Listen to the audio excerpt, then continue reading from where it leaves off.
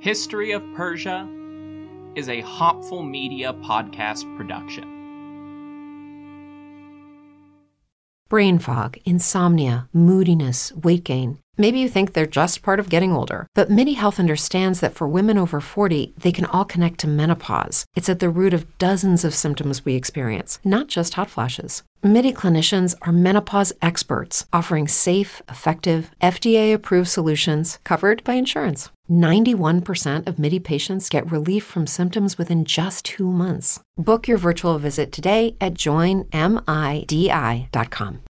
As humans, we're naturally driven by the search for better. But when it comes to hiring, the best way to search for a candidate isn't to search at all. Don't search, match with Indeed. When I was looking to hire someone, it was so slow and overwhelming. I wish I had used Indeed. If you need to hire, you need Indeed. Indeed is your matching and hiring platform with over 350 million global monthly visitors, according to Indeed data, and a matching engine that helps you find quality candidates fast. Ditch the busy work. Use Indeed for scheduling, screening, and messaging so you can connect with candidates faster. And Indeed doesn't just help you hire faster. 93% of employers agree Indeed delivers the highest quality matches compared to other job sites, according to a recent Indeed survey. And listeners of this show will get a $75 sponsored job credit to get your jobs more visibility at Indeed.com/podcast. That's Indeed.com/podcast. Terms and conditions apply.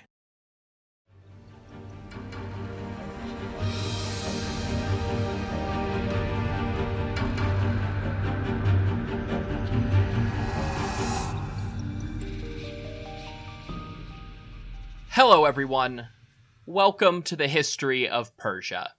I'm Trevor Cully, and this is episode 72, The Ionian War. Last time, we cycled back to the beginning of Darius II's reign and honed in on the Aegean. In Lydia, the satrap Pissuthnes went into rebellion and had to be forcibly replaced by Tissaphernes, son of Hydarnes. Pissuthnes' son, Amorges, carried on the fight with Athenian support. Athens was bored in a brief interlude from Greece's Peloponnesian War, but soon found themselves on the receiving end of Darius II's wrath and an absolute beatdown in Sicily. The Athenian navy was all but destroyed, which created an opening for Sparta to destroy the Delian League and for Persia to reconquer the Ionian Greeks. After some back and forth, Tissaphernes and his co-satrap in Phrygia, Pharnabazus II, made an alliance with Sparta's Peloponnesian League. The Peloponnesian fleet and the Athenian general in exile Alcibiades spent 413 to 411 BCE retaking cities and islands for the Great King. And that's where we left off, right at the beginning of spring 411, when the Spartans brutally re-enslaved the oppressed chattel of Chios and were preparing for another year of trying to dislodge the Athenians. At the same time, a smaller Spartan army landed in the Thracian Chersonese on the northern shore of the Hellespont and defeated the Athenians at Abydos and Lemposcus. You might remember Abydos as one of the key crossing points for Xerxes' army on the pontoon bridge across the Hellespont at the outset of his invasion. Athens was able to rally and retake Lemposcus, and who knows, maybe they would have been able to do more, but the Athenian people were a bit distracted at the beginning of summer 411. Last time, we saw Alcibiades sowing the seeds of discontent among the Athenian navy. The exile briefly acted as an intermediary between the Greeks and Tissaphernes, and he expressed the belief that the satrap should support an oligarchic revolution in Athens. He was not alone in this belief.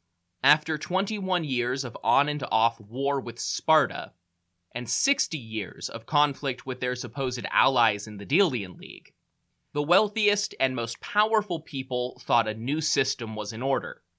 The Peloponnesian War, especially the disaster at Sicily, had been so expensive that the wealthy had started subsidizing the state, Their continued wealth and power depended on greater Athenian military dominance, so they paid for the construction, supply, and crews of new ships, and for the mercenaries and equipment propping up the Athenian army. Some of them now wanted the government of the Athenian Empire to reflect this. They argued that the rest of the League only saw Athens as an oppressor, and wouldn't care what kind of government they implemented anyway. Abandoning democracy wouldn't see any real change in foreign affairs. Or so they thought. Back in the city of Athens itself, the plan worked. 400 men had the backing of enough people and mercenaries to declare themselves a new government. The existing series of constitutional assemblies was abandoned in favor of a council of 400 that made all decisions. On the far side of the Aegean, things didn't go quite as smoothly. The Athenian navy had established a base in Samos to direct their ongoing Ionian War, much like Sparta had stationed its naval command in Miletus. In the run-up to the planned coup, the oligarch commanders of the navy had sent representatives out to Athenian subject cities in the northern Aegean and Thrace, and ordered those cities to establish their own oligarchic councils. They planned to do the same thing for the Samian government. The problem was, the Athenian fleet had always been a bulwark of democratic progress, and neither the sailors nor the commanders that valued them had any interest in the coup. So when it came time to bow to the newly established oligarchy and start listening to the members of the 400 who were in the fleet, they just refused. That means there were no Athenian ships to enforce the oligarchs' coups in other cities. The Spartan admiral that year, called Astyochus, tried to attack Samos at this time, but the Athenians were so busy with their political debates that they wouldn't sail out and fight. Samos was too well defended to try and land on the island, so Astyochus shrugged and sailed away. Ultimately, the Athenian fleet rejected the revolution and redeclared Athenian democracy in exile on Samos. While they were doing this, Astyochus and the Peloponnesian fleet fanned out to offer support to any former Athenian ally who wanted help in rejecting the oligarchs that were trying to take over their cities. Thucydides specifically identifies the island of Thasos, but says that it occurred in many smaller locales as well. I have to imagine Tissaphernes and the Spartan commanders in Miletus being one part confused and one part eager to take advantage of this situation as it unfolded.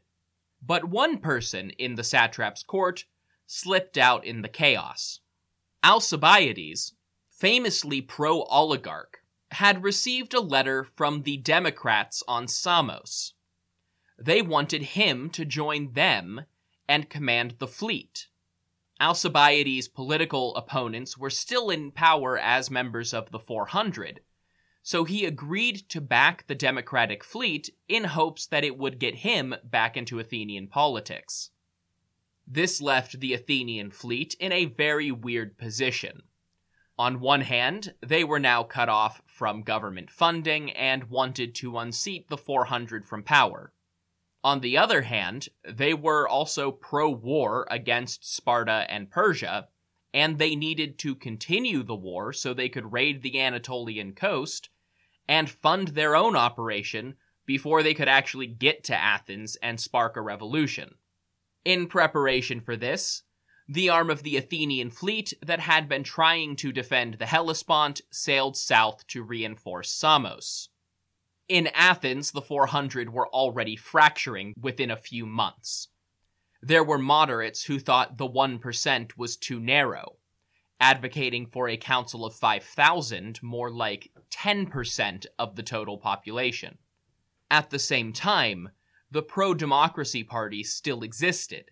Young men and foreign mercenaries alike briefly chased the 400 out of Athens and into the Piraeus, the Athenian port connected to the main city by a set of long walls. In a bid to consolidate power, the 400 opened negotiations with Sparta, and by extension, the Persians. In Miletus, it was hardly less chaotic. The sailors and officers of the Peloponnesian fleet were restless. Tissaphernes would not authorize funds or support another offensive because the Persian fleet still wouldn't leave Phoenicia. Astyochus was looked down on because he wouldn't risk attacking Samos while Athens was divided, and when they did finally get around to attacking Samos, Astyochus and Tissaphernes called it off after Athenian reinforcements arrived. The Spartan commanders, correctly, blamed Tissaphernes for their trouble. He had been promising them a full-blown royal fleet for 3 years now, and it was still safely anchored to the south. Meanwhile, only marginal progress had been made with the Spartans' other commitment in the region. Up in Phrygia, Pharnabazus II was still expecting the Spartans to come help him when they finished in Lydia, but finishing in Lydia was taking much longer than it was supposed to. So the Spartans authorized 40 ships to see if Pharnabazus would prove a more useful ally, i.e., somebody who could pay the Spartans on time and fund some more ships to provide backup. The plan to accomplish this was convoluted. The Athenians were monitoring the coast, so the Spartans had to sail way out into open water and loop around Samos to reach the Hellespont. A storm broke up the fleet and forced most of them to turn around, but 10 ships from Megara made the full trip and sailed right through the Hellespont, which they now partially controlled because of the capture of Abydos. These ships made a beeline to priority number 2 for any military trying to secure the region, Byzantium and the Bosporus. There they supported another local rebellion and kicked the Athenians out, securing Black Sea trade in favor of Persia. But this didn't really satisfy the fleet back in Miletus. Alcibiades had just been elected general of a democratic Athenian navy after Tissaphernes had saved him from a Spartan execution, and the sailors accused Astyochus and Tissaphernes of conspiring with the Athenians. It got so bad that a group of Milesian citizens attacked and took over the local Persian fortifications in an apparent bid for total independence with Peloponnesian support. The Spartan leaders were able to negotiate a peaceful resolution and remind the Milesians that they were only free from Athens on the condition they would play nice with Persia. But this wasn't a good sign. The Persian fleet had not been entirely idle. About half of the navy, 147 ships according to Thucydides, was in Apendis, on the Eurymedon River. Last we had heard, Cimon had claimed that city for Athens, so somebody must have reconquered it for Persia somewhat recently.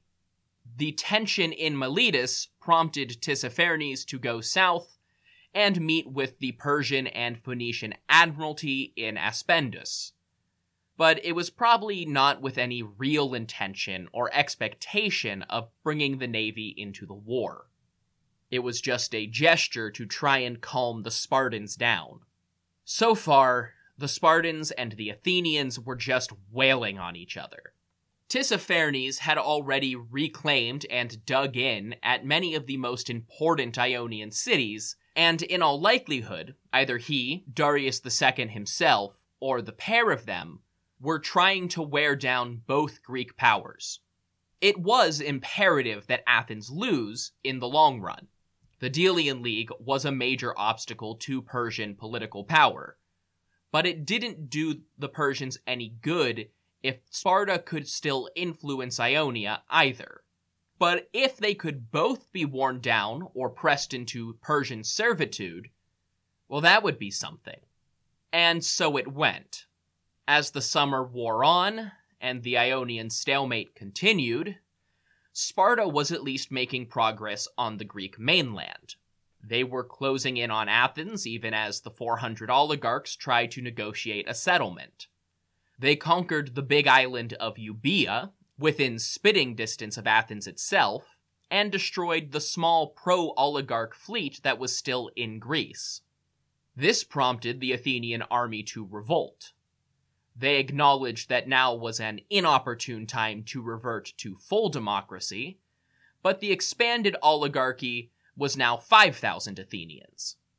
This new government recalled Alcibiades and the fleet from Samos to defend the homeland. In early autumn 411, entirely fed up with Tissaphernes' uneven pay schedule and being strung along with the Phoenician fleet, the Spartans finally gave up on Lydia altogether. They elected to move north and take the whole fleet to the Hellespont. With the whole fleet moving en masse, they didn't need to sneak around Samos anymore, but a storm still necessitated a brief stopover in Chios. Recall or not, Alcibiades and his compatriots commanding the fleet knew they couldn't just let Sparta take over the Sea of Marmara and its straits. Their limited control of Byzantium and Abydos was bad, but the full Spartan fleet would cut Athens off from grain shipped out of the Black Sea. Athens' native agriculture had been all but obliterated by the war, and that grain was essential to feeding the Athenian populace. So the fleet stuck around. At this point, the Ionian coast was just a mess. Individual cities had changed hands multiple times. Pro-Persian or pro-Spartan rebels in pro-Athenian cities were moving to friendlier territory and vice versa. This led to a group of rebels from a city called Methima supporting an anti-Athenian uprising in a city on the island of Lesbos. The Athenians had been trying to blockade the strait between Lesbos and the mainland to prevent the Spartan fleet from moving north. But then they got dragged into this revolt, allowing the Spartans to just slip by and ambush a much smaller Athenian squadron at the city of Sestos and take the mouth of the Hellespont. As Thucydides puts it, meanwhile, the Athenians, deceived by their scouts and never dreaming that the enemy's fleet would go by undetected, were tranquilly besieging Eresus. As soon as they heard the news, they instantly abandoned Eresus and made with all speed for the Hellespont. For the first time in years, the full Spartan fleet and the full Athenian fleet, now both in the ballpark of just 80 ships, squared off in a true naval confrontation near the city of Cynossema. The Athenians blocked the Spartans in at the Hellespont, a tried and true tactic, hoping to use the narrow strait to their advantage. It only sort of worked. When Sparta started breaking through the Athenian line, their formations mingled and Athens gained the upper hand. The Spartans retreated to Abydos, but losses were comparable on both sides. The next month or two saw a series of skirmishes and cities changing hands, mostly in favor of Athens. Alcibiades took a trip south to collect money and ships from the allies they still had in Caria, while the Spartans sent word for their allies to send more ships. Back in Lydia, the loss of the Spartan fleet sparked a flurry of independence movements. At least 3 Greek cities, including Miletus, evicted their Persian garrisons. Tissaphernes would be on his own for dealing with this, which he did, but his poor treatment of a powerful Greek state didn't inspire confidence in some of the less powerful Greek subjects. And this is where the history of the Peloponnesian War ends. Not the actual march of time, of course, but the book written by Thucydides. Either the ancient Greeks weren't great at finishing their projects, or their heirs just sucked at preserving the last chapter of a good book. It's not as gargantuan a loss as Herodotus for our purposes. A lot of the familiar names like Ctesias, Diodorus, Justin, etc. are just as useful as ever, with the occasional cameo from a source like Aristotle and the endless list of Greek orators. But for a little bit now, it's best to be familiar with a name that's only been a background presence up to this point. We are now in the world of Xenophon. At this point in our story, he's just a young man in the Athenian army, wealthy, but certainly no oligarch. And I do not care how you want me to pronounce his name. Naturally, the course of his life will be profoundly shaped by the events to come. But Xenophon's legacy is really in his command of the Attic Greek language. He was a prolific writer with works of history, philosophy, instruction manuals, and a few biographies that combine elements of all three, surviving down to this day. Despite being born and raised in Athens, he grew to have a deep appreciation for both Sparta and Persia. We will interact with a lot of his work. But for now, the big one to note is the Hellenica, a history of Greece from 411 to 362 BCE that picks up right where we left off.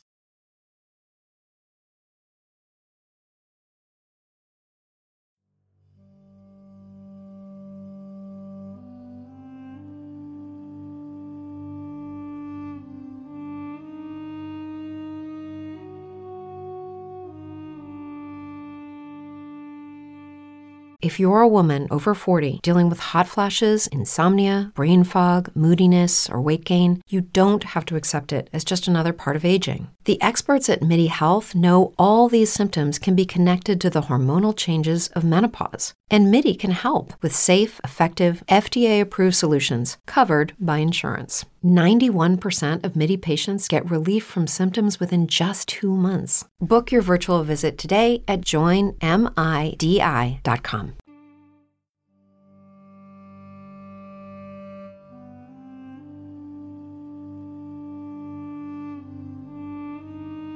In November, the Spartan fleet from the Greek mainland came, but something went wrong. Their allies, sailing up from Rhodes, ran into a storm and were pushed aground on the south coast of the Hellespont. Athens sent a detachment to hunt them down, and Pharnabazus led his army to support the Rhodians by land while Sparta tried to sail out and provide aid at sea. The Spartans now outnumbered Athens 97 to 74. But the Athenian fleet held their own, and the Athenian marines were more adept at boarding and effectively disabling Spartan ships. The battle continued until Alcibiades arrived with an additional 18 Athenian ships from his sojourn in Caria.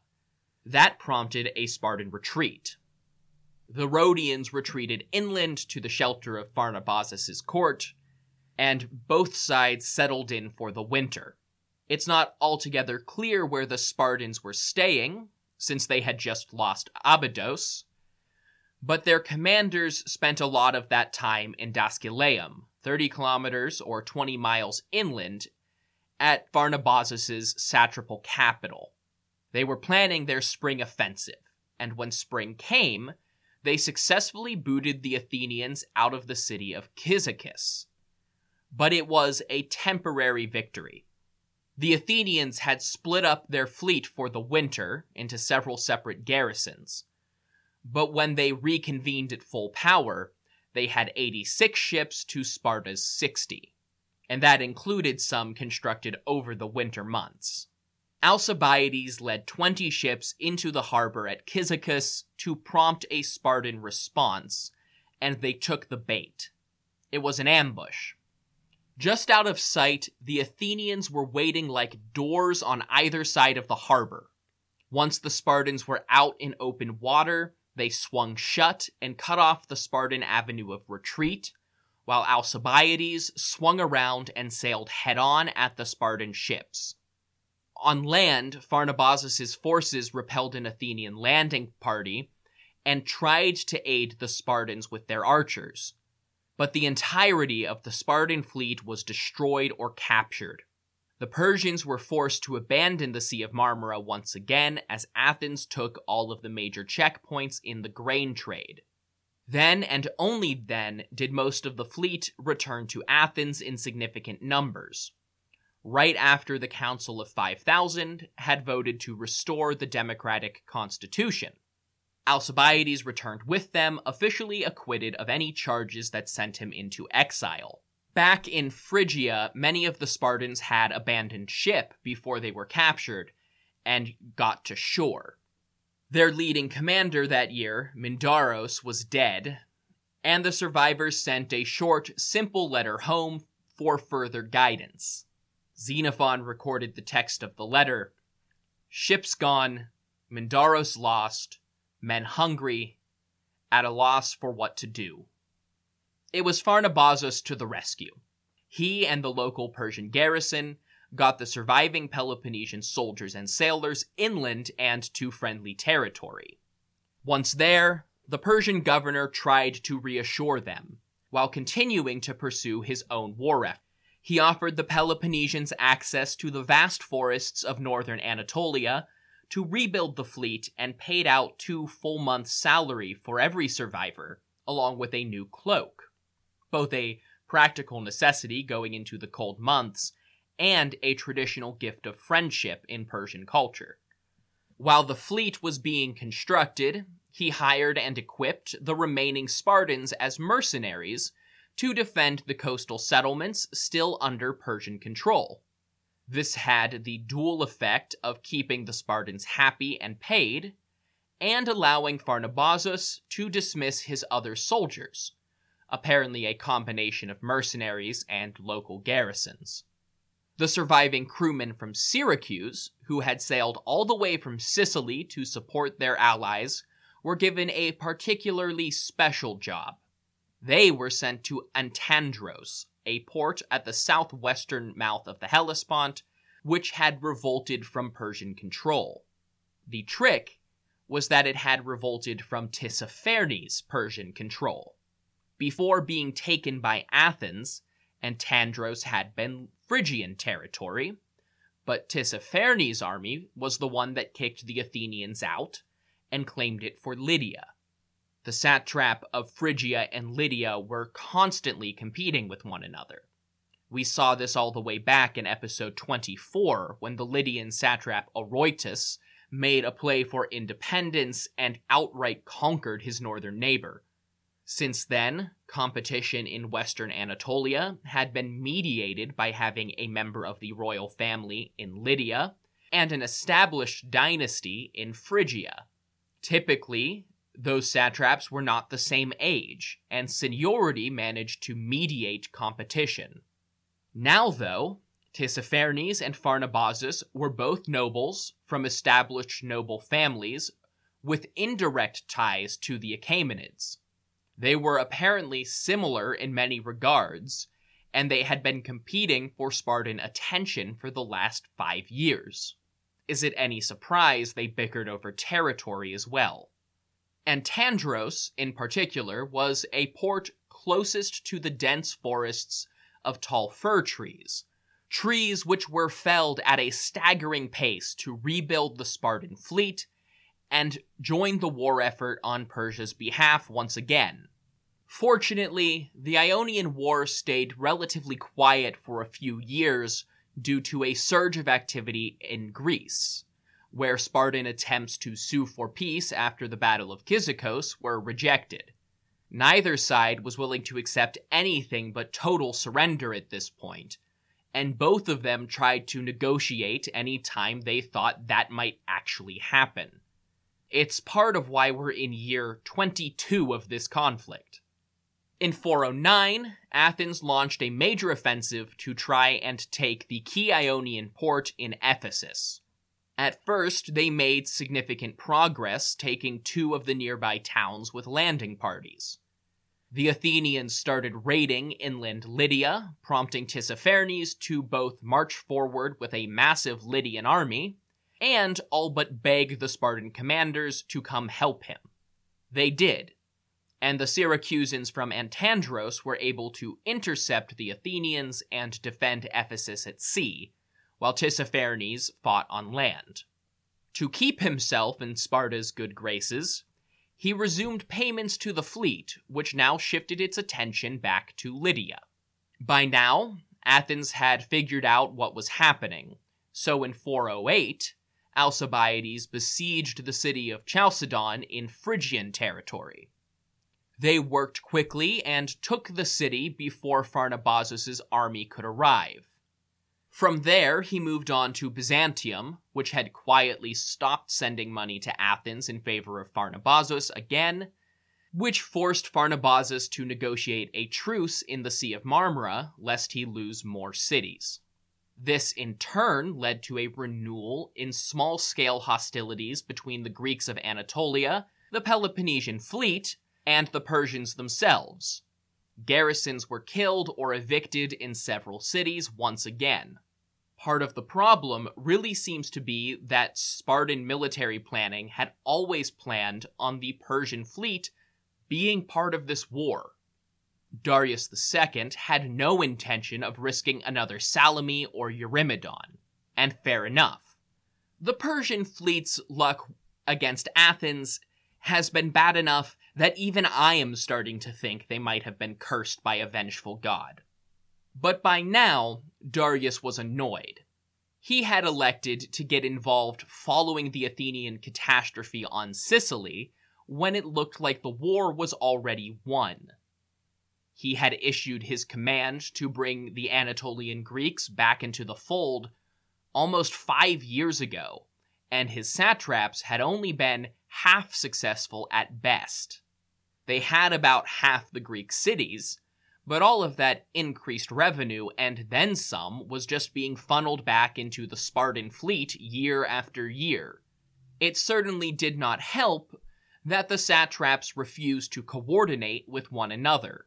A Spartan embassy, led by an ambassador called Boiatus, traveled to Susa and laid the situation out to Darius in person from their own perspective. They had correctly assessed that neither satrapal ally was telling an accurate story in their official reports. Darius II agreed to a new treaty with Sparta that would officially restore a degree of autonomy to the Greeks in his territory with a sort of home rule, where they had no Persian oversight so long as they paid tribute. The king would also guarantee funding for his allies, and in turn, Sparta would serve loyally and stay out of Persian business in the future. But the next stage of the war will have to wait. The story ballooned out of control with the presence of Sparta and Athens in the narrative again, so 73 will pick right back up in the court of Darius II in 408 BCE. And until next time, if you want more information about this show, go to historyofpersiapodcast.com, where you can find stuff like my bibliography, the Achaemenid family tree, and the support page, where you can financially support this project. That includes one-time payments through Stripe, all sorts of affiliate links, and Patreon subscriptions.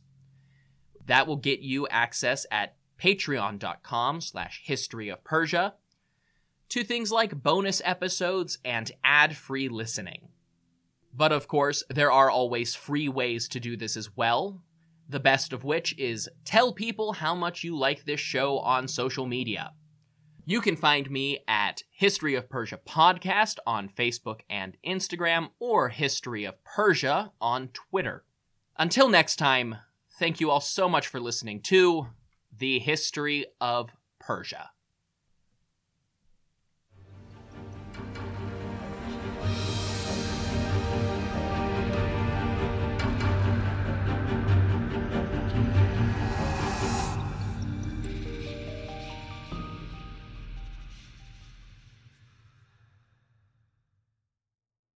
Get ahead of postage rate increases this year with Stamps.com. It's like your own personal post office. Sign up with promo code PROGRAM for a 4-week trial plus free postage and a free digital scale. No long-term commitments or contracts. That's Stamps.com, code PROGRAM.